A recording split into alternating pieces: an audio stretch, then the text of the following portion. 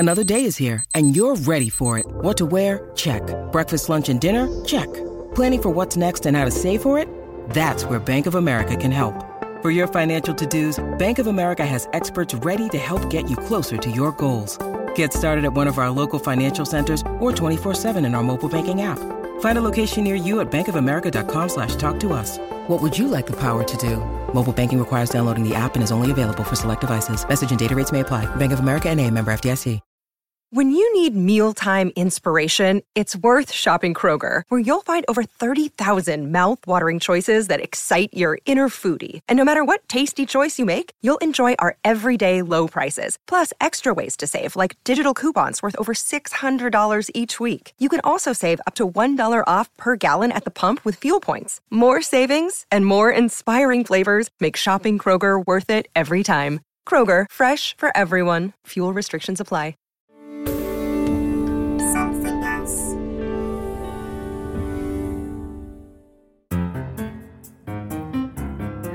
Hello and welcome to another episode of Something Rhymes with Purple, and more importantly, Merry Christmas. This is our Christmas episode, and this time last year, Giles, we covered the stories behind lots and lots of traditional Christmas words, didn't we? And that, I think our listeners can find on Le Pétomane. That's what the episode is called. I'm just looking across at you wearing a Christmas jumper. I am wearing a Christmas jumper. I'm wearing holly in my hat. I'm feeling very Christmassy. And you've got those dealy boppers on again. And in my head, I'm singing Ding Dong Merrily on High. And we wish you a Merry Christmas and a Happy New Year. It's been very frustrating, you know. In the United Kingdom, singing carols has not been possible because people have been nervous that the aerosols, because of COVID, have been hanging around. And so people have been discouraged from singing, which is a great shame because normally at this time of year in the UK, they reckon about 7 million people would have been singing carols. And it's been very incidental. It'll be extra special next year. It'll be when extra we know what it's like special without carols. Next year. Yes. And I, of course, love Christmas. I love everything to do with Christmas. And I particularly love Charles Dickens. And in fact, this year, I've had a wonderful experience because the Lawrence Batley Playhouse, which is a wonderful theatre in the north of England for our international listeners, have done a community production of A Christmas Carol, the hugely successful Charles Dickens novel, one of his shortest novels and one of his most successful and most enduring. And they've done a version with local community members, and I voice the part of Ebenezer Scrooge. Oh, and it's been amazing. Great fun to do. You were actually as far away from Scrooge as I can possibly imagine. Very sweet, but it's a great story and it was a fun part to play. I can imagine. And if people want to, I think you can get it online. You just have to download it. Go to the Lawrence Batley Playhouse and you'll find it, A Christmas Carol. So that's fun. But we've talked about Dickens and his contribution to Christmas, the Christmas vocabulary. But he is a novelist that we really associate with this time of year. And you can't do better, I think, at the Christmas season than for an hour or two, stop playing the games, even stop listening to the podcast, certainly turn off the TV, find a fire of some kind, or even a hot water bottle, curl up with it. Oh, yes. And read a good book, escape into the world of the imagination. You've just reminded me of a great word. Yes, tell me, what is the great word? It's a great regional word. It doesn't exactly the sound of it doesn't exactly conjure up its meaning, but I still love it. Cloffin, Cloffin. To cloffin is to sit peacefully by the fire and do whatever you want to do, but it's just to bask in the warmth of a fire, which is just lovely. This is the time of year to cloffin with a good book. And Charles Dickens was the author of some amazing good books. 14 completed novels, hundreds of other works, including short stories, lots of them with a Christmas theme. Obviously, there are letters of his that are published. He wrote plays, he wrote poetry, he collaborated with others. He even wrote famously a biography of Grimaldi, the clown Grimaldi. Have you heard of Grimaldi? Oh, yes, vaguely. I can't say I know much about him. You should have heard of Grimaldi. The reason you should have heard him at this time of year is he was the original Clown Joey, Joe Grimaldi. And he was the person who, in a way, made pantomime famous in Britain. He was a pantomime clown. He suffered from depression very badly. And towards the end of his life, feeling very depressed, he went to see his doctor. And he said, I'm feeling very, very depressed. And the doctor said, you must get out of yourself. Go to Drury Lane, go to the pantomime, go and see the great clown Joey. And Grimaldi said, I am the great clown Joey. And that's a story told to us by Charles Dickens, because he wrote Grimaldi's autobiography for him. He ghost wrote it under the name of Boz. Amazing. And as a lexicographer, Dickens has a special place, really, quite similar to Shakespeare. He was a neologizer, so he came up with lots of new words, but he was a real popularizer as well, wasn't he? And he wrote for a mass readership using words that were kind of, I don't know, they just perfectly matched the stories that he told. And I'm sure we will talk about his naming of characters a bit later. But he also really expanded the vocabulary that was in common circulation. Well, I've dug up a list of all the amazing, or some of the amazing words that he introduced. I mean, the OED, your favourite dictionary, the Oxford English Dictionary, credits him with coining 258 new words and has 1,586 first citations for giving a new sense to a word. Yeah. Which is pretty remarkable, isn't it? It is. It absolutely is. And, for even the words that were around before, because, boredom, for example, precedes bleak house, and dustbin was around before he used it in Dombey and Son, but they wouldn't have survived without Dickens bringing them to the public attention. And that's, that is also his huge linguistic power, I think, like Shakespeare. I have a favourite, and it's Butterfingers. Butterfingers. Oh. It first appeared in the posthumous papers of the Pickwick Club. Better known as the Pickwick Papers in 1836. At every bad attempt at a catch and every failure to stop the ball, he launched his personal displeasure at the head of the devoted individual in such denunciations as, stupid, now Butterfingers, muff, humbug, and so forth. Humbug, of course, occurs famously in A Christmas Carol. But that's the first use of Butterfingers. Have I got time to tell you a quick story? Yes. There was a famous production of the play Titus Andronicus, one of Shakespeare's darker plays, and it was produced at Stratford-upon-Avon in the 1950s, starring Laurence Olivier and his then-wife Vivien Leigh. And he played Titus Andronicus, and in the play, the character played by Vivien Leigh, tragically, is brutalized. She's ravished, and the men who ravish her then cut off her hands so that she can't write down their names to name them, and they tear out her tongue so that she can't speak their names. It's a ghastly, grim play. Anyway, on the first night of this production in Stratford-upon-Avon, in the audience were lots of the friends of Laurence Olivier and Vivien Leigh, famous actors, including the great Noel Coward. And the play began, and Vivien Leigh was quite nervous. And in the play, the character that she played, Lavinia, she names her assailants by finding a stick and holding the stick between her sort of forearms and writing their names in the sand. That's how she names the people who have attacked her. But on this opening night, she was very nervous, understandably, because she was nervous, I think, she was a great film star, but her voice was smaller than Olivier's. She was quite tentative. Anyway, she comes onto the stage for this final scene, holding the stick, and unfortunately it slips from her grasp, the stick with which she's supposed to be writing the names of her assailants. Not only does it fall from her grasp, it lands on the stage, and because there's quite a steep rake on the stage, it rolls down the stage and into the orchestra pit, so ruining the end of the play. After the performance, Noel Coward rushes round to her dressing room, knocks on the door, flings the door open, and goes, "Tut, tut, butter stumps." Oh, no. Because, of course, she'd had her hands cut off. Anyway, that's whenever I think of Butterfingers, I think of butter stumps. Doormat was one of his too, wasn't it? Yes, doormat was another one. Some of them sound very, very old and inexplicably, they sound so wonderful. They didn't survive. Like confoozled meaning a bit sort of a mix between discombobulated and bamboozled. I love that one.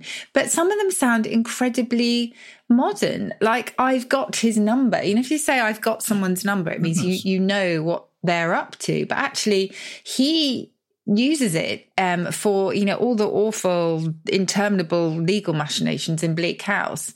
Whenever a person proclaims to you, in worldly matters I'm a child, that person is only a crying off from being held accountable, and you have got that person's number, and it's number one. Wow. So, that's, I know, it's fantastic. Giving someone the creeps as well. He was the first to give us that idea of the creeps. And he, again, like Shakespeare, sorry to keep drawing these parallels, but he was brilliant at flipping parts of speech. So, converting adjectives to nouns. So messy became messiness, and likewise creepy became the creeps. He just let his creative impulses fly, really, in terms of playing around with language. And not everyone liked it. Quite a few people thought, what is he doing to the language? But you will know, because I know you've just done a series on places associated with some of our greatest writers, and Dickens was one of them. He had a sort of a really tough life, didn't he? But what sort of person was Dickens? Well, I think he was a complicated person. We love him. He's popular. And he was popular with his friends. And yet we have to face the fact that he was unkind, very unkind to his wife, who bore him many children. And he loved her very much. I mean, they were young when they got married. He was only, I think, 19. She was the daughter of his editor. He was wrote for a newspaper at that time. And they fell in love, and they got married, and they had lots of children. They were happy in the early years. But I'm afraid it was probably when she grew fat on having all these children that he didn't fancy her so much. And I think he began to find her dull. And he was in love with the theatre. And he had a roving eye, eventually lighted on an actress, and had an affair. And the girl became his mistress. He turned out his wife. He disowned her. He made life difficult for her financially. It became very fraught because her sister continued to be his housekeeper, his wife's sister, sided with Charles Dickens rather than with Mrs. Dickens. He didn't live openly with his mistress because that would have been too great a scandal for the time. He had a sort of hideaway with his mistress, and they had a place where they escaped to in France. It became a public scandal when he and the mistress were involved in a train accident and her name was mentioned, but he denied that there'd been any impropriety. Yeah, so there may be a bit of Scrooge in him, actually. I was just thinking about some of the cruelty in his naming, which you mentioned earlier. I mean, ingenious the way that he names his characters, but you can tell that there's some sting there, can't you? I think we get into trouble if we start feeling that to love someone's writing, you've got to love the writer, because it's the work we fall in love with. And I know that there have been people who've been now put off reading Dickens. They think, well, actually, he wasn't a very good man. Well, fortunately, we know almost nothing about Shakespeare. It's always seemed amazing to me that we know nothing about Shakespeare, and yet he seems to know everything about us. But it's good that we know nothing about Shakespeare, because we might not like some of the things that we know. His great strength, Dickens, was that he was an incredible worker. He lived for work. He would get up early in the morning. He would write for several hours before going off to do his journalism for his day job.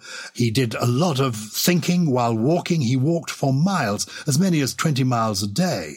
I mean, once he famously set off from his London house and walked all the way to Gad's Hill in Kent, his country house, which was 30 miles away. So he was an incredible worker, and he gave himself to his public, and the public adored him. He was, in a way, the inventor of the one-man show. Other people had done it before, but not quite in the way he did. He certainly was the inventor of the popular author who went on tour. He would entertain 1,000 people, travel the length and breadth of the country. In fact, he killed himself performing, giving readings of his plays. And they were all serialised as well, so they were real cliffhangers, weren't they, which is brilliant. If you had to choose, Giles, a favourite name from any Dickens novel, what would it be? Bumble. I love the name Mr. Bumble. Mine would be Mr. Boffin. Oh, I don't remember Mr. Boffin. Oh, Mr. Boffin is in Our Mutual Friend, which is probably my favourite of all of Dickens' novels. I mean, just to talk about his names, as I mentioned, I mean, I don't think any novelist has been more inventive in this area of using names that are so memorable that they become completely inextricable from the characters and their traits. So you've got Scrooge, of course, which has become a byword in English all by itself. Mr. Micawber, who is a spendthrift and always, it's always something will turn up. Uriah Heep. I mean, you just imagine him kind of bent over in a kind of toadying sort of way. Pecksniff. But in Our Mutual Friend, you've got the Veneerings, who are all about show. And they're just brilliant. And you've got the Podsnaps, and you've got Bradley Headstone, and you've got Silas Wegg with a wooden leg. I mean, it's just genius. My favourite family in Dickens are the Crummels. They're the family, the theatrical family in Nicholas Nickleby. But you're right, the names conjure up the personality. Gradgrind from Hard Times. Yeah. And also what I didn't realise, which is quite interesting, is that he would play around with many of his invented names until he was satisfied that they were just right. So take Martin Chuzzlewit. Apparently, he toyed before with Martin Sweeselden, Sweeselback, Sweeselwag, Chuzzletoe, Chuzzleboy, Chubblewig, Chuzzlewig, and then finally landed on Chuzzlewit. It was a very carefully crafted thing for him. We call them aptronyms. Do you remember we talked in an earlier episode about nominative determinism? How people's names perfectly describe or perfectly suit their professions or their personality. I mean, Dickens is the absolute master of creating aptronyms, really. And in his really earlier writings, I think they were probably a bit less sophisticated. So he had a Lord Muttonhead, and then he had some scientific gentlemen called Mrs. Pestle and Mortar. So I think they became more subtle as he went along. But I just think that, for me, that's the greatest part of his genius. Well, his name interestingly, it's an old tradition, of course. Other people have done it before. Restoration playwrights gave their characters amusing names. Of course, that's true. Mr. Teazle in Sheridan's School for Scandal. You go back to Shakespeare, Sir Toby Belch, Sir Andrew Aguecheek. But what I think is unusual about Dickens is some of those words entered the vocabulary. We all know what a Scrooge is. And people of my father's generation, my father would call an umbrella a gamp. Oh, and that's from Mrs. Gamp, isn't it? Mrs. Gamp had an umbrella. Yeah. And for people, late Victorians, Edwardians, even up to the Second World War, people called umbrellas gamps. Also bumbershoots, if you remember. But that's not Dickens. Another really important contribution, I think, of Dickens to linguists and to lexicographers or dictionary makers is that he really knew his street slang. So you have to remember that actually the earliest glossaries of slang were from the criminal underworld. They were the first collections of words, really, to be documented and collected formally. And Dickens really knew his stuff. So if you take the Bow Street Runners in Oliver Twist, they speak a really distinctive language, which is what they called cant, cant being the variety of slang that was used as a secret language by criminals and their associates. They talk about a burglary as a crack, and they use blunt for money. And both of those were really common in Dickens's time, sort of thieves slang. But he really knew his stuff there. And he was very much in touch with the language of his day. So euphemisms. Do you remember we've talked about euphemisms for trousers at the time, which I absolutely love. So again, there's lots of things in his novels where it shows that kind of real Victorian reluctance to use the word trousers. So in Oliver Twist, the butler Giles is describing his actions. He's been disturbed by burglars. And he says, I tossed off the clothes and got softly out of bed, drew on a pair, and someone says, ladies present. And he says, of shoes, sir. And yes, so whenever there are sort of women present, they're never allowed to mention the word trousers. So all of these are really useful for us because they kind of give us real concrete evidence of what people were squeamish about at the time. And also, as I say, what the kind of underworld was doing linguistically. I've made a list of some of my favourite words that were coined by Dickens or that he gave a new meaning to. And I want to rattle through them because I don't think our listeners will quite believe that it was Charles Dickens all those years ago, the early part of the 19th century, who conjured them up first. And if you want to comment on any of them, just interrupt me. Boredom, we've mentioned. Mm-hmm. Cheesiness, incredible. He came up with that. Fluffiness, flummox. Flummox is a brilliant one. Isn't it? Amazing. Yeah. And I think it comes in Pickwick Papers. And my opinion is, Sammy, that if your governor don't prove an alibi, he'll be what the Italians call regularly flummoxed. And that's all about it. Is that an Italian word that it's based on, or is he just inventing that? It's just, I think, well, for me, it's really, like, again, like discombobulate and kerfuffle and all those sort of things. It sounds very onomatopoeic to me. I'm looking here in the OED. It says, perhaps of English dialect origin. And in Herefordshire dialect, there is the verb flummock, CKS, meaning to mangle. And a flummock is a slovenly person. But it can also mean kind of hurry or bewilderment and making something untidy. So it says the formation seems to be onomatopoeic, expressive of the notion of throwing down roughly and untidily. But you've got those kind of regional backups as well. Rampage. To clap eyes on someone. That's a Dickens original. A slow coach. Somebody who is very tardy is a slow coach. Rampage, by the way, yes. just to interrupt, Rampage was around before, and it was all to do with a wild beast going completely mad, but it was Dickens who kind of brought it into the human sphere. Oh, I mean, a ram going mad or just a wild beast? No, I don't. That's just a very good question. I don't think it's anything to do with rams. It is a state of excitement or violent passion. Oh, maybe it's as in outrage, but you're ramping it up a bit so it becomes rampage. Yeah, it's the ramp. So to ramp of an animal was to rear or stand on the hind legs. So definitely in heraldry, if you were rampant, that's what you were doing. But as I say, Dickens kind of introduced that into the idea of absolute human destruction. Well, there are 4 more I want to share with you. Devil May Care. It's extraordinary, isn't it, that he came up with that? Devil May Care. But this one I find amazing. Egg box. Oh. Isn't that interesting? Egg box. But so I suppose, I mean, also that reflects the period. I imagine previously eggs arrived in baskets. Yeah. And maybe at his time, people were introducing the idea of an egg box, but that's the origin of the use of it. Casualty ward. A casualty ward didn't exist before Dickens coined the phrase. And my favourite of all, fairy story. Oh, isn't that lovely? Yeah. Yeah. But again, it's an idea of sort of taking existing words and then sort of, creating new compounds. I mean, they may have been around at the time, but he was not only a sort of street professor of slang, but also just a great popularizer. I've got one description from Our Mutual Friends. I mentioned that's my absolute favourite, which has got nothing to do with creating new words, but everything to do with poetry. I think he just had such a vivid eye for landscape. And Our Mutual Friend starts off with people dredging the river for bodies. So again, it's kind of set in that sort of world of crime where people would get money for the bodies that they dredged up from the river. But this is just beautiful. It's the white face of the winter day came sluggishly on, veiled in a frosty mist, and the shadowy ships in the river slowly changed to black substances, and the sun, blood red on the eastern marshes behind dark masts and yards, seemed filled with the ruins of a forest it had set on fire. I mean, that's just so beautifully vivid, isn't it? You should be doing talking books.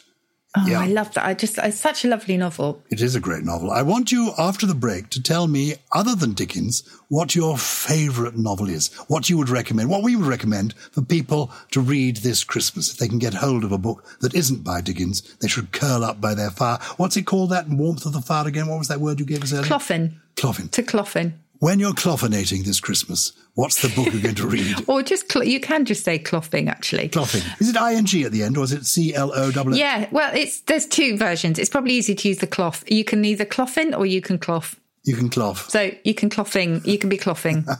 Very confusing. Sounds very Dickensian, doesn't it? Yes, so let's go clothing. Do you ever wonder how celebrities order food? Like, is Sarah Paulson a Diet Coke or a regular Coke girlie? Some peasant Coke? No. Or how does Sofia Vergara order a pizza? No, nothing. No tomatoes. I cannot eat tomatoes. Tomatoes? Yes. Are you cool with mushrooms? Not really. If these are the details you need, and I know you do, I have the podcast for you. I'm Jesse Tyler Ferguson, and on my podcast, Dinners on Me, I take some notable friends of mine out to dinners in Los Angeles and New York City. Listen wherever you get your podcasts. That thing was delicious. Here we are again. We're talking Christmas reading. We've been talking about Dickens, not about the words he gave us for Christmas, but just the words he gave us. What a genius he was. I mentioned that fairy story was one of the phrases he introduced us to, maybe as a result of the visit of Hans Andersen. You know, he had a correspondence with Hans Christian Andersen, the great Danish fairy tale writer, and he invited him to stay, not just for a day or two. Wow. Not just for a week or two. Not just for a month or two, After week after week after week, Dickens did not know what to do, how to get rid of this man, this crashing bore that turned out to be Hans Andersen. He was a bore. Don't tell me this. I know. Maybe that's where boredom, maybe that's why he coined boredom. Maybe that is why he called yes, it's extraordinary, isn't it? Anyway. But of course, Anderson's got that dark side as well, isn't he? Which Dickens has in spades. But you asked me about my Christmas recommendation. Yes, please. I'd love to hear yours as well. I know the answer to this because I was asked this very recently, actually, and there's only one choice for me, and it was something I read when I was a teenager, and it totally captured me in so many different ways. And it's in French it's called Le Grand Monde, but in English it's called The Lost Estate. It's by Alain Fournier. Yeah. Alain Fournier. This was his only book. He died in the First World War. And it's haunting and it's dreamy and it's about first love and a magical lost house. It's just this sense of magic that pervades the whole thing. And it's set in the twilight world between childhood and adolescence when we don't know what we're going to lose by growing up. And it's just innocent but sensual. And honestly, I can't recommend it more highly. It's gorgeous. So The Lost Estate or The Lost Domain, that would be mine. The Lost Estate is the English translation. The Lost Estate of Le Grand Monde or Le Grand Monde, Le Grand Monde. Le Grand Monde. Le Grand Monde. And you can see why they didn't want to translate Monde because it's quite difficult to pronounce. It's Meaulnes.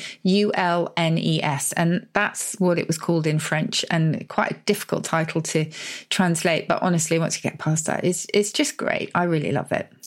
Well, I think I would choose always Victorian writers. I've never really left the 19th century.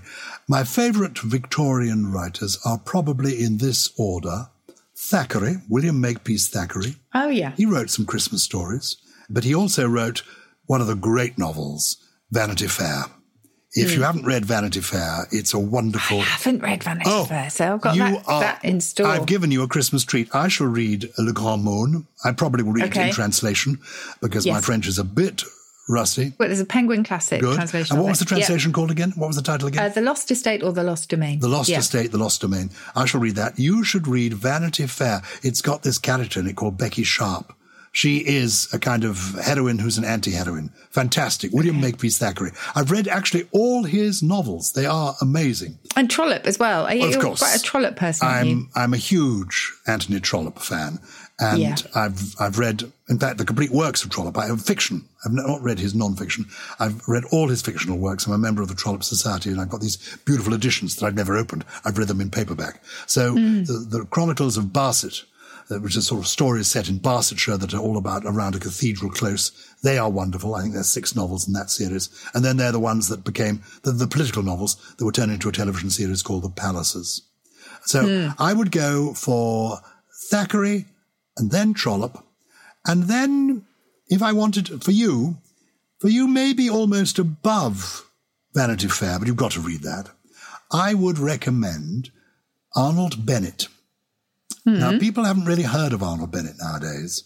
He was a hugely popular writer in his time. For a while, he was the highest paid writer in the world. And he went out of fashion largely because the Bloomsbury crowd was snobbish about him. People like Virginia Woolf rather dissed him. But he came from the Potteries in England, part of the sort of Midlands, where pottery came from. And where Dickens gives you characters, Arnold Bennett gives you people. Real people. And a lot of women writers, women critics, say that Arnold Bennett is the male writer who understood women best. Okay. So what should I read? The Old Wives' Tale. The Old Wives, okay. Old Wives' Tale, written by Arnold Bennett at the beginning of the 20th century. There was an extraordinary year, I think something like 1904, when all the great works of literature ever written were written in that one year. I think Chekhov wrote The Cherry Orchard, J.M. Barrie wrote Peter Pan, and Arnold Bennett wrote The Old Wives' Tale. Okay. That's my Christmas recommendation. Excellent. If you listeners have got books you think we should read, or books we should recommend, particularly if they've got a linguistic feel to them, all these are writers who did amazing things with words, do get in touch with us. People do. They communicate with us. It's purple@somethingelse.com. Have we got some emails in this week? We do. We have so many, and we do read them all, even if we can't get to all of them. So thank you. And this one's from Olivia in Aberdeenshire. She says she wasn't born there, so she's not a native Doric or Scots speaker, but over the time she's lived there and picked up a fair bit. And two of her absolute favourite Scots and Doric words are the words quine for girl and loon for boy, both of which are in common use. And she's wondering if there's any link with the word queen for quine, and where does that word come from anyway? So thank you, Olivia. Well, to go back to queen, first of all, the Old English spelling was C-W-E-N, and it meant a wife, specifically the wife of an important man, such as a king, of course. And related to that was an Old English queen, spelt the same way, C-W-E-N, but with an E at the end, meaning woman. And I don't know if you remember, Giles, but I told you how women have had such a rough ride in English, really, because quite often words that started off being very neutral and very innocent then went rapidly downhill, and somehow loose morals always came into play. And so happened with queen, because an alternative spelling of it, Q-U-E-A-N, emerged, meaning a bold or impudent woman. And in the 16th and 17th centuries, a queen was a prostitute. Oh. So that spelling of queen existed alongside the modern queen, E-E-N, which was obviously completely the opposite. So the example I'd given you before was hussy, coming from huswife, a housewife, a woman who was in charge of the house. And housewife went one way and hussy went the other. And so it was with queen. Eventually the Q-U-E-A-N, the prostitute sense, just disappeared because it all got too confusing. But quine, that Olivia mentions, is indeed related to that Old English queen, meaning a woman. So you don't get any of the impudent sense in there. So they're all linked. It's a complicated picture, but they are all linked together. And loon originally meant a man of low birth or condition. So one of the phrases that you won't find anymore is lord and loon. In other words, the whole world, people who are high and mighty and then people who are lowly. But eventually that relaxed, as it often does with men. It doesn't take the negative turn that it does with women. And it simply meant a man or a chap or a boy. So they've got really, really old roots, take us all the way back to Anglo-Saxon England. Well, I think there, as far as men are concerned, you've been kicking us in the crotch. Which leads me neatly to this communication from Edward in West Virginia. This is Edward H. Kafka Gelbrecht. Great name. Oh, wow. What if he's related? To Kafka. Oh, yes. One of my favourite novelists, yeah. Oh, really? And what about Gelbrecht? Studied him. We've not read Gelbrecht as much as we wanted to. Anyway, Edward in West Virginia writes, Dear Susie and Giles, I'm smitten with your podcast. We love to hear that. I've spent the past several weeks devouring the major part of your back catalogue. In your place names episode, Susie mentioned Crotch Crescent, C-R-O-T-C-H Crescent. Near me. My dictionary tells me crotch is related to crutch, though I don't exactly see how. Here in West Virginia, some of the older folks do refer to the crotch of a tree, where a limb attaches to the trunk. So there does seem to be a connection to wood. Many of these older folk could also be described as crotchety. Is that also related to crotch? And can crochet be looped in as well, or crotchet? Wow. So many different questions there, but actually, thankfully, they all have a similar root. So Edward mentions the crotch crescent and the crotch of a body. So crotch crescent near me is indeed crescent shaped, and it's kind of in a loop. It's a bit like a hook. And that was the original meaning of crotchet, which was basically from the Old French crush, meaning a crozier or a shepherd's crook, but which was based on a Viking word meaning a hook. So it's all about the hook of the body. So the crutch, if you think about it, is where your legs fork out from your crotch. And a crutch, which is related, is also a kind of, you have two crutches, and it's almost like you've got that sort of forked help to support you, if that makes any sense whatsoever. A musical crotchet is linked to the same idea of a hook because of the shape of the musical notation. I think that's my doorbell. That might be Lloyd the postman. And crotchety means kind of perverse in some way. So sort of slightly hooked or slightly kind of bent, if you see what I mean. Croquet also linked in there because croquet involves putting a ball through a hook in the ground. And they are indeed all related. So the crotch of a tree where a limb attaches to the trunk, it's all about creating that fork shape. Does that make any sense? Total sense. Edward signs off, keep up the fine work. Isn't that kind? Thank you very much. Oh. And you, please, listeners, keep up the fine work of writing to us. We do love to hear from you. Do you know, I've always wanted a back catalogue. Makes it sound very It grand. does. You've got your own back catalogue, Susie Dent. Now tell me, anything else?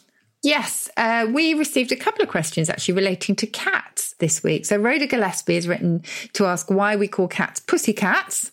She wonders if it's anything to do with the French word for flea, la pousse. And Izzy Sale, Izzy, who's in her final year of French and linguistics at Leeds University, has said, where does the word wuss come from? My mum tells my cat that she's one of these because she's scared of everything. Well, Izzy, we also have a little rescue cat who seems to be scared of everything, and scaredy cat would suit her too. Okay, I'll start with the pussy cat. That apparently, according to the Oxford English Dictionary, was imitative of the hissing sound that you would use to get a cat's attention. I'm not sure I've ever gone psst to my cat other than to try and, scare her off. But, you might laugh, but actually the conventional name for a cat in Germanic languages and as far off as Afghanistan, apparently, it's quite similar sounding. So in Romanian, you have Pisica, I think it would be. In Lithuanian, you have pus. In Low German, you have pus. And in Swedish dialect, you have katapus, etc. So there's so many variants of this up and down the globe, really. And that is the dictionary's best bet, that it's imitative of the sound that we as humans make to get a cat's attention. Now, wuss, simple answer to that, Izzy, is that it's probably a blend of wimp and puss, with the puss idea being linked to the scaredy cat bit, which I think is what your mum also calls your poor cat. So thank you very much for those. We love cats. Now, I think scaredy cat, we can credit the great Dorothy Parker with coming up with the first use of scaredy cat. She wrote a story called The Waltz. Dorothy Parker, wonderful American writer of short, sharp verses, a great writer of The New Yorker, wrote stories as well. It's so nice to meet a man who isn't scaredy cat about catching my berry. So scaredy cat. Yeah, we can credit Dorothy Parker. If you want to communicate with us, do please. We do our best we certainly read everything. We do our best to answer everything. And every week you come up, Susie, with 3 special words for us. And this is Christmas week. Have you got Christmassy words or just words that you love? These are real words always, aren't they? Some people say to me, oh, she just invents them. But you don't, do you? I don't invent them, no. I mean, anybody can invent any word, and of course it's still a valid word. But these ones have been documented. Most of them come from the dictionary. So, okay, I'm going to abandon the ones that I had, actually, and come up with 3 Christmas words, which may well be a repetition of the Christmas words that we talked about in Le Pétomène. But I think they are worthy of repeating because they describe Christmas experiences for so many of us. The first is my absolute favourite, and regular Purple listeners will know this one off by heart, but it's scurry funging. Do you remember what that is? I love that. You see, I love the word, but I can't remember what it means. Well, I'm not sure how much of this we'll be doing this Christmas, but we can look forward to scurry funges of the future. To scurry funge is to run around the house, dash about trying to tidy up just before visitors arrive. Ah, yes. So we all have a good scurry funge. Confelicity, another one that I absolutely adore. Confelicity is joy in other people's happiness. So no apologies for repeating that one because it's just perfect for Christmas Day. And the other one, okay, I'm going to give you a sockdologer because if we are allowed to have people around this Christmas, you might have just have a argument or two. It might be over the Scrabble or Monopoly board. It might be about who's going to get the last quality street. The sockdologer is the final blow in an argument. In other words, it's the knockout punch from which there is no return. It's the final say in a family argument, the sockdologer. I like it. The sockdologer. Great word. Well, look, you've given us a great year. I'm now going to give you a great poem. It's a Christmas poem. And we were talking about Victorian writers today, from Dickens through Trollope and Thackeray, right up to people like Arnold Bennett and your man Alain Fournier at the beginning of the 20th century. I suppose the most distinguished member of my family was a writer called George R. Sims. Ever heard of him? 1847 to 1922? Well, George R. Sims was hugely famous in his day. He was a household name. He was a journalist. He was a poet, a playwright. He wrote pantomime scripts, in fact, for the big Drury Lane pantomimes before the First World War. He was a novelist. He was a social reformer. He was a celebrity. He was a Victorian, Edwardian man about town. But his greatest claim to fame was writing a sentimental ballad called Christmas Day in the Workhouse. It begins, it was Christmas Day in the Workhouse. That phrase, does that ring a bell with you? No, I was just thinking about Dickens in the Workhouse again. He was a kind of poor man's Dickens in the sense that he took up the causes that Dickens had espoused later in the century, and he was appalled by the plight of the London poor, but the conditions of the people in the workhouses where prisoners and paupers were kept and, given very little charity. And he wrote this famous poem that became possibly one of the most famous poems, learnt by heart and spoken by people over Christmas around the fireside. And my father certainly knew it by heart and would perform it to us at Christmas. And I knew a wonderful English comic actor called Ronnie Barker. British listeners won't need to be introduced to Ronnie Barker. Globally, maybe some people might be. Ronnie Barker with Ronnie Corbett did shows that at Christmas were hugely popular. He was a brilliant man, Ronnie Barker. And when I knew him, he said, "You're related to George R. Sims, aren't you?" And I said, yes. He said, "Well, I've got this poem, this parody I did of Christmas Day in the Workhouse, and I've never been able to get it on radio, on TV. They won't touch it because it's a bit cheeky." He said, "But it's actually completely innocent." So he gave it to me, and I put it in my anthology of poetry to learn by heart, Dancing by the Light of the Moon, and I thought I would share it with you. And while you're cloughing by the fire, enjoy this. It was Christmas Day in the workhouse, the merriest day of the year. The paupers and the prisoners were all assembled there. In came the Christmas pudding, when a voice that shattered glass said, "We don't want your Christmas pudding, so stick it there with the rest of the unwanted presents." The workhouse master then arose and prepared to carve the duck. He said, "Who wants the parson's nose?" And the prisoners shouted, "You have it yourself, sir." The vicar brought his Bible and read out little bits. Said one old crone at the back of the hall, "This man gets on very well with everybody." The master rose to make a speech, but just before he started, the mistress, who was 15 stone, gave 3 loud cheers and nearly choked herself. And all the paupers then began to pull their Christmas crackers. One pauper held his too low down and blew off both his paper hat and the man's next to him. The mistress, dishing out the food, dropped custard down her front. She cried, "Aren't I a silly girl?" And they answered, "You're a perfect picture as always, ma'am." So then they all began to sing, which shook the workhouse walls. "Merry Christmas," cried the master, and the inmates shouted, "Best of luck to you as well, sir." So that's my Christmas poem. That's brilliant. George R. Sims, adapted by Ronnie Barker, performed by Giles Brandreth, who recommends for Christmas a wonderful book by Susie Dent called Word Perfect.